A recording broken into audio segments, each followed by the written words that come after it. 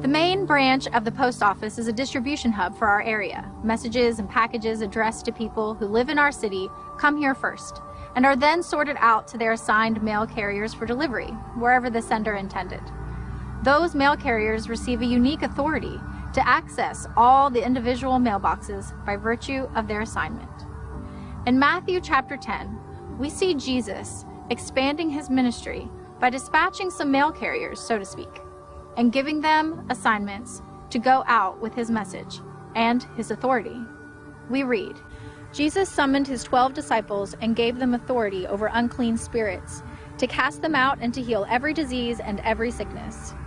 Matthew then lists off the 12 apostles, which just means sent ones, and he gives them their first assignment.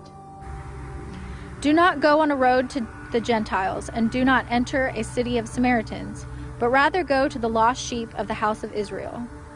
Then he tells them their task. And as you go, preach, saying, the kingdom of heaven has come near. Heal the sick, raise the dead, clean those with leprosy, cast out demons. Freely you received, freely give. In case you forgot, that's pretty much exactly what Jesus has been doing in the previous 2 chapters. You'll also remember that not everyone liked Jesus, and he says the same will be true for them. They will hand you over to the courts and flog you in their synagogues. You will be hated by all because of my name. The responsibility Jesus puts on them is great, and the one who does not take his cross and follow after me is not worthy of me. The one who has found his life will lose it. But the rewards are also great. The one who has lost his life on my account will find it. The one who receives you receives me, and the one who receives me receives him who sent me. Whoever gives one of these little ones just a cup of cold water to drink in the name of a disciple, truly I say to you, he shall by no means lose his reward. It's a long, hard shift for these apostles, these messengers dispatched by Jesus. But at the end of chapter 11, Matthew records this promise. Come to me, all who are weary and burdened, and I will give you rest. Take my yoke upon you and learn from me, for I am gentle and humble in heart, and you will find rest for your souls, for my yoke is comfortable, and my burden is light. It seems like this kingdom business, with all of its risks and all its rewards, is not just for Jesus. He chooses people to come alongside him, and he sends them out to do the same works that he did. It's not an easy job, but they get to bring the news of life and peace to the city, and at the end of the day, nothing else compares to the rest that is found with Jesus. Appreciate Sarah doing that video for us and Will putting those together. Appreciate the opportunity to come and share a word with you this morning. And I want to echo the celebration of life of Miss Relina, who served on staff here for so many years. I was telling the previous service, Miss Relina was actually one of the first people to actually speak that she saw a call to pastoral ministry in my life. And that came as a surprise to me at that time, not only because I wasn't necessarily seeing that in myself, but also because at that time I didn't really think Miss Rolina liked me very much. But I learned over time how she expressed her love and was so appreciative as I went through my journey through seminary, looking back on how she spoke in what she saw of God's call in my life. And I hope you're having people that are speaking that way into your life. You know, each week as we go through this series on Thy Kingdom Come, we've been reminding ourselves that the kingdom of God is so much bigger than just our personal lives or even just a single individual church, through praying for another local ministry. And so this week we want to be praying for the Salvation Army church here in Montgomery. Lieutenant Brian and Tanya Farrington are the pastors there. And actually just this Friday, Brian and Tanya invited me to a meeting to talk with them, and they came and wanted to share about their vision for how the Salvation Army could actually support other local churches in our area and be praying for one another. So I just love how God was at work there from both ends, just knitting our churches together and creating a spirit of unity in this community in Jesus' name. So would you join me now in praying for the Salvation Army and praying for God's presence here with us today. Heavenly Father, we just thank you for your greatness and for your kingdom that is over all. And We declare your praise for what you have done through the Salvation Army and for what you will do. We ask your blessing on their ministry, on their shelter for those that are the least and the last and the lost, and for their church and its ministry there. We pray for your wisdom on Brian and Tanya as they seek to follow you and seek to know your path, and pray that you would bless them in every way, them and their family, and just let them know that they're being prayed for even today. And so, Lord Jesus, we would just come to you now and ask you to teach us, teach all your people through your word today. Holy Spirit, we invite you to come into this place and speak to us what you would want our hearts to know, because we come ready to learn from you and to respond to whatever you would show us with obedience and surrender. For we pray in Jesus' name. And all God's people said, amen. Well, I want to talk to you today about spiritual authority. And I think this is an important topic for us to consider at this time. And I'm so thankful for the vision of our senior pastor. Pastor Chris has been sharing with us since this fall. He started talking to us about becoming a church that would fulfill the Great Commission by following the Great Commandment, that we would actually multiply disciples of Jesus Christ by learning how to love God with all of our heart, soul, mind, and strength, and love our neighbor as ourselves, and how these two things go hand in hand. And as we consider that vision and how we can walk into the Great Commission, this chapter in Matthew is actually, I think, very important for us to study, because Matthew has set up his gospel in such a way that chapter 10 is actually a preview of what's going to come in chapter 28 with the Great Commission. See, just as in the Great Commission, Jesus is going to tell his disciples, I'm sending you out to all the nations to share my message. In chapter 10, he's actually telling them, I'm sending you to all the towns of Israel to share my message. And so Jesus, if we want to learn how exactly we're going to go about fulfilling that Great Commission, we can look back at chapter 10 and say, well, how did Jesus actually go about teaching them to follow this, what I call the mini commission, the commission just to the nation of Israel on a smaller scale, so that we can then take that and expand it out and see how God is working in the same way to reach all the nations in the world, including ours. And so we need to look closely at these passages, and what we see when we look at them is actually both of these passages begin with a statement of spiritual authority. If you remember the Great Commission, what does Jesus say to his disciples first on that mountain? He comes to them after he's been resurrected, and he says, all what? Authority. All authority in heaven and on earth has been given to me. Therefore, go and make disciples. And in this chapter, chapter 10, it says Jesus called his 12 disciples to him, and he gave them authority to drive out impure spirits and heal every disease and sickness. So we need to understand, what is this authority that he's giving as he sends them out on this mission. Now, in order to kind of start our thinking about this, I'd like to give a hypothetical situation to you. Just imagine for a minute two different basketball teams. Now, I realize that this is Super Bowl Sunday and maybe you've got football in your mind, but my analogy works better with basketball, so just roll with me, okay? So imagine you've got a junior high team, and they're losing all their games because they're missing their shots. They can't make their shots, so they don't make any points, so they lose their games. And you got two different coaches, and one coach comes up with a strategy, and his strategy is he's going to have this huge event. And he brings in actually the Harlem Globetrotters. You guys know who the Harlem Globetrotters are? They're like these amazing professional athletes at the top of their game that can do these incredible trick shots and fancy footwork and spinning the ball in all these ways, and just it looks like impossible what they pull off. And so he brings in the Harlem Globetrotters, and the team sits and watches them, and they just see this amazing display of what seems like impossible talent and ability. And then at the end of the day, the Harlem Globetrotters get on their plane and they fly back home, and the kids go back home to their house. The other coach has a very different strategy.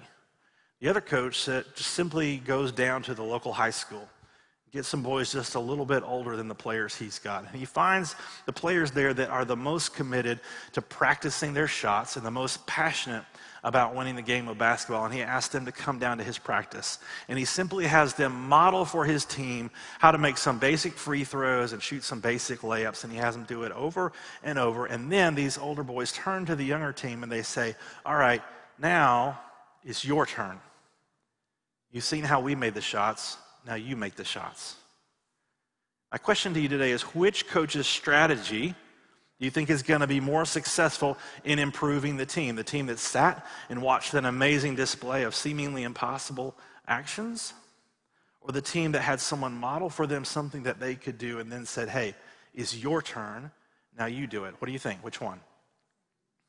Okay, I got a lot of votes for number 2. So let's look at this, because I think this framework in our minds, it's easy enough to understand in that context, but sometimes when we come to the story of Jesus, see, we know that the Gospels tell us that Jesus is like no other person. We know that the Gospels tell us that Jesus is the Son of God, right? That he is the eternal Word incarnate, that he can do things that other people can't do. And so sometimes we think, because that's in our mind, we come to these stories of the miracles that Jesus does, and we assume that that's the story they're trying to tell us, that look at Jesus. He can do these amazing things that seem impossible, that no one else could do, so that must prove that he's God. And we think that's the story that Matthew is trying to tell us. But let's correlate what Jesus is actually doing in the first few chapters of Matthew with what he's talking to his disciples about doing in chapter 10. So if you go back into chapter 4, we hear that Jesus began to preach, repent for the kingdom of heaven is at hand. And in chapter 10, he tells his disciples to go out and preach, the kingdom of heaven is at hand. In chapter 4, verse 23, and all through chapter 8 and 9, Jesus heals the sick. In chapter 10, he tells his disciples, go heal the sick. In chapter 8, verses 1 through 3, we hear a story about how Jesus cleansed a leper. In chapter 10, Jesus says, I want you to cleanse the lepers. In chapter 9, verses 23 through 26, Jesus raised someone from the dead. And in chapter 10, he tells his disciples, I want you to raise the dead. In chapter 8, verses 28 through 34, Jesus drives out demons. And in chapter 10, he tells them, I'm giving you authority. I want you to drive out demons. Are you starting to see a pattern here? See, there's a correlation between Jesus doesn't seem to be just showing them some amazing thing that only he can do. Everything that Matthew has told us that Jesus did, he now records that Jesus is telling those who follow him, I want you to go and do these same things. Now, I just want to stop right there and acknowledge the reality of this, because I think all of us can hear that and be like, well, that sounds good, but I don't actually see that in my life. And I know, like, my wife and I, we've seen God do amazing things in our life, but I can't say that at this point in my life it looks like the miracles of Jesus every time I turn around. I couldn't stand here, I'd be a hypocrite if I stood here and told you I see that kind of spiritual authority in my life. But here's the thing. My commitment to you is I want to preach what God's word says. And I don't want to take my experience and fit God's word to shape into my experience. Instead, if my experience doesn't line up with God's word, I want to figure out how do I take my experience and shape it to what God says. Amen? So the way I understand this, the way it seems to me clear interpretation here is Jesus is telling them the things I'm doing. In fact, he says this in John's gospel, the things you see me doing, you will do, and you will do greater things. And I believe he meant it. And so when I don't see that in my own life, here's what I'm praying for. God, I want to understand more. What does your spiritual authority look like? And how can I get more of it in my life? So I just want to invite you today to be open to praying that prayer with me. What does your spiritual authority, God, look like? And how can I get more of it in my life? And so toward that end, I want to share with you three things that, from this passage, three things that spiritual authority is not, and then one thing that I believe that spiritual authority is. So three things that it's not. First of all, spiritual authority is not political power. I know we've had a lot of narrative among the church over the past few years that people kind of buy into. This is we're losing our influence in the culture, and therefore we're anxious that things are happening in our nation that we're not comfortable with, and there's a fear that we will experience some form of persecution. Now listen, I believe in praying for our nation. I believe in seeking the righteousness of God in our nation. But when that becomes a mindset of fear and anxiety, we're not living by the gospel. Jesus says, do you understand that the worst thing they can do to you is kill the body? And you profess to believe in the one who raises bodies from the dead. So if you are fearing persecution, you're actually undercutting your witness to the gospel power of Jesus Christ. Jesus says, don't you know that God cares for even the sparrows that fall to the ground? How much more does he care for you? It's a question of if we allow the political climate to cause us anxiety, then we are denying the fact that we believe that our Heavenly Father actually cares for us and is watching over us all the time. Amen? And so spiritual authority is not political power. In fact, Jesus, as we heard in the scripture that was read, Jesus assumed that his followers would not have political power. He immediately said not that persecution was an option. He said, you will be arrested, you will be persecuted, and you will be flogged in the synagogues, right? That's what we read. So he was clearly not expecting, even though he had just told them, I'm giving you spiritual authority over every form of evil, he was not expecting them to be in a position of political power. But what he told them was, don't even be anxious for what you will say when you're arrested, because the Holy Spirit will be with you and will speak through you, and you will actually become a witness for me in that moment. And so we can understand that it's not political power, but it's the Holy Spirit power that is going to empower us to be his witnesses even in moments like that. The second thing that spiritual authority is not, it's not guaranteed popularity. You know, I read when I was a teenager, my dad gave me a book to read, and it was Dale Carnegie's famous book called How to Win Friends and Influence People. And there's some really good advice in that book about how to win friends and influence people, as the title says. But that's not what spiritual authority is about. You see, Paul told us, I want to do all things for all people so that by all means I might win some. And that's what we should do. We should be willing to sacrifice our personal preferences and privileges in order to reach other people, to somehow win them to Christ. But we should not be under the illusion that somehow if we do it just right, that everybody's going to love us. Because Jesus said right here, everyone's going to hate you. He said, you're not even always going to reach all of your own family. He talks about brother betraying brother, about parents betraying their parents, children betraying their parents to the authorities, or vice versa. He says, I didn't come to bring peace, but a sword, in the sense that it's going to divide families. And we see that even today in those who are coming to Christ in Muslim nations. Their families will often turn against him. Jesus does not guarantee popularity. See, I think that sometimes through the best of intentions, we've given our young people a false view of Christianity. We've said things like, if you will follow Jesus, you will have a happy marriage, and you will have a strong family, and a great career, and really good friendships. Now listen to me, I believe that there is no greater foundation to build your human relationships on than the cornerstone of Jesus Christ. There's no better way to have success in marriage and family and career and so forth than to build your life on Jesus. But listen, you need to remember that even if your husband or wife leaves you, and your children reject you, and your boss fires you, and your friends abandon you, it is still worth it to follow Jesus. Amen? No one else can love you like Jesus can. And I remember singing a song as a kid that I pray would become a song of this generation, that we would sing, I have decided to follow Jesus. No turning back. And I love this second verse that came in. It said, though none go with me, still I will follow. If we have spiritual authority, it's not about guaranteed popularity. It's about a mindset that says, though none go with me, still I will follow him. So it's not political power. It's not guaranteed popularity. It's also not personal prosperity. Do you remember those Staples commercials with the easy button? You know, they had this big red button that said easy on it, and every time they had a problem, they pushed the button, and whatever they needed would appear, right? That's not what spiritual authority is. Jesus, in fact, says, hey, if you don't take up your cross and follow me, you're not worthy of me. If you try to hang on to your life, you're going to lose it. Only those who lose their life for my sake will find it. He does not guarantee personal prosperity. He doesn't guarantee that we won't go through suffering or difficult times. In fact, in the very next chapter, chapter 11, John the Baptist, the one who had initially introduced Jesus to others and said, here's the one who's coming, finds himself in prison. And God doesn't seem to be maybe answering his prayers. He's in prison for his faith, and he sends some people to Jesus, and he says, hey, I'm just checking here. Are you the one that was to come, or should we be expecting somebody else? And Jesus responds back to him, and he says, go and tell John.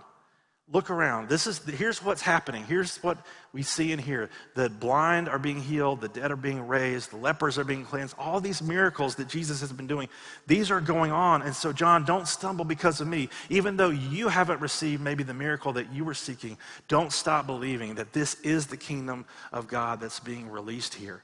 And so, spiritual authority does not always mean personal prosperity. What does it mean then? I think if we want to understand what it actually means, we need to go back to the miracles of Jesus. What is this spiritual authority that he's modeled for us? And now he's saying, hey, now it's your turn. You do what I did. See, when we look at the miracles of Jesus, when I was a kid, again, I often heard this narrative that, well, Jesus did miracles to prove that he was God. And as a kid, I would think, well, okay, if Jesus was trying to prove that he was God, why didn't he act like a superhero, right? I mean, there's some things that I can think of that Jesus could have done, right? Why didn't he fly? Why didn't he lift some giant boulders or leap over tall buildings in a single bound or wave his hand and see, a moon come crashing down or something? Why, if Jesus was just trying to prove how great he was, why did he just heal people? If you think about it for a minute, virtually every miracle that Jesus does is for the purpose of taking a broken, hurting human being and restoring them to what God actually created them to be to start with. God created us with sight and hearing and the ability to walk, and he restores people back to that. It seems as if maybe what Jesus is doing is less about just displaying all the power of God and more about displaying the heart of God. See, a miracle, I believe, is just a moment in which God does whatever it takes for his heart to come through to a person in need. And so what I would say to you this today as a definition of spiritual authority based on the practice of Jesus, if we look at the first miracle that Jesus did in Matthew that's described for us, he heals a leper, right? That leper comes to Jesus and he's got this disfiguring condition that is taking away from what God created him to be. It's taking away from his ability to connect with other human beings. It's taking away from his ability to connect and worship with God. And that leper comes to Jesus and says to him, if you are willing, you can make me clean. And Jesus says to him, I am willing. And he touches him and he makes him clean. See, in that moment, that leper did not need to know if Jesus could heal him. He needed to know that he would heal him. It was a moment about connecting for him with the heart of God, to know that God had always loved him and always intended for him to be made whole and perfect and clean in his sight. And so I believe that the definition of spiritual authority is when the heart of a man or woman so connects with the heart of God for a broken and hurting world, together with a faith that believes that God actually intends to bring about his kingdom on earth through me. When we bring those two things together, God's love for this broken and hurting world and a faith that he actually intends to work through me, then we become a channel for his power to do whatever is needed in that moment in order to convey to that person the love of God. That is spiritual authority. And if we function with that understanding and that definition of spiritual authority, then we no longer have to make these divisions between supernatural miracles and human good works. Because listen, I can pray for an addict to be supernaturally set free from the chains of addiction, and at the same time, I can work to build recovery centers and ministries for that person out of the same love of God for that human being, right? I can speak against the spirit of racism in this city with my mouth, and at the same time I can work with my hands to build a more equitable education system in this city out of the same love of God for all of his children. I can pray for someone to be healed miraculously of disease and at the same time support research into cures and having an affordable healthcare system so that people can have access to it. I can speak with my mouth, pray with my mouth, and also work with my body. It's all the same because it's all coming not from just the power of God, but from the heart of God that works through me. Does that make sense? And so I want to just share with you today, I said, I have not seen always the spiritual authority on my own life that I would like to see in the degree that I would like to see it. But I have seen it in others. I want to tell you briefly about someone I'll call Miss Martha. I'm not going to give her actual name because I know she doesn't want attention on herself. But Miss Martha is the grandmother of one of my son's good friends. And so that's how I came to know her. But she was active in her church. She taught Sunday schools and Bible studies for years. But she just began to sense that God wanted to do something more in her life. And so after a season of prayer and fasting, she began to actually just go out on the streets in places in Montgomery where, frankly, many people are afraid to go. And she would just come up and begin to pray for people who were in need. And I began to hear stories about this group of people that were going out with her, of how God was healing blind people and how drug dealers would pull guns on them but then turn around and end up weeping and asking to receive Christ. And I'm hearing these stories of spiritual power, and through a series of events I ended up kind of going out and starting to hang out with them once a week. And I was just kind of following along because I was like, these people have the spiritual power, and I'm just kind of watching what they're doing. But one day we were praying for a woman in her yard, and across the street a man began to walk over towards us, and he had some long dreads, and he had his shirt off, and he had like all these ripped muscles, and he had like scars on his body that kind of seemed like he'd had a rough life. And I was feeling a little bit nervous, but Miss Martha says, hey, it's your turn. You pray for this one. I was a little bit tentative about that, but I didn't want to disappoint Miss Martha, so I went over and I introduced myself, and I said, hey, can I pray for you? And he began to tell me about some pain that he was experiencing, and I began to pray for him. And something, I want to tell you, something began to change in me, where as I was praying for him, I didn't see those scars anymore as something that felt threatening to me. I began to sense and to feel the pain that he had experienced and to come in tune with God's love for him and the pain that he had experienced in his life. And then Miss Martha came alongside, and she began to pray for him as well. And I was watching her face, and I just saw in that moment that this man who was like towering over her, she was looking at him with tears in her eyes with the same love for him that I seen her look at her own grandchild. And that's when I realized that the spiritual authority that was on Miss Martha's life was not from some special secret spiritual knowledge or special gifting. It was because she had a heart that was in tune with God's love for that man, for whoever was hurting and broken around her. Her heart was so in tune with heaven that she became a channel for whatever God needed to do in that person's life at that moment for them to experience the love of God. So Pastor Chris is going to come in a moment and lead us in communion. And I'm just praying for you today. Would you join me in praying? God, would you help me to understand and receive the spiritual authority that you have put on my life? Because you're telling me now it's your turn. I want you to go and be my channel of love. Step into the spiritual authority that he's put upon you. Let's pray. Heavenly Father, we praise you for your power over everything. Lord Jesus, we declare your name is stronger than anything in this world.